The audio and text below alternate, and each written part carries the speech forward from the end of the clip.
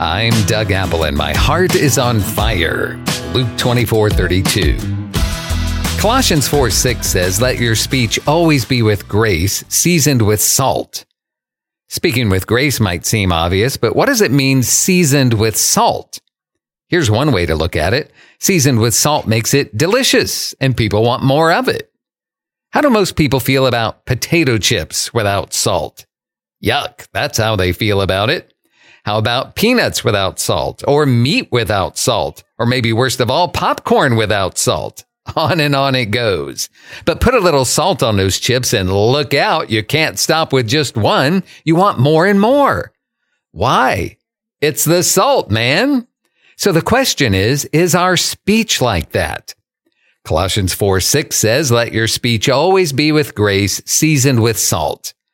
Ephesians 4:29 says that our speech should impart grace. Does our speech impart grace?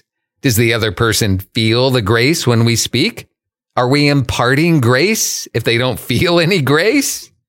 Here's one way we can know if we're speaking with grace and imparting grace.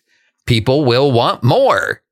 True grace is a balm to our soul. When we get it, we love it and we want more. Just like a person wants more of those chips seasoned with salt, they want more of those words seasoned with grace. Sometimes in the church, we lean on harsh words and judgment and criticism. We think people are going to get better when we lay down the law, and yet Romans 2:4 says that God's kindness leads us to repentance. It's God's grace toward us, giving us what we don't deserve and not giving us what we do deserve. That's grace. So let's do better. Let's fill our speech with grace that it may impart grace to the hearers.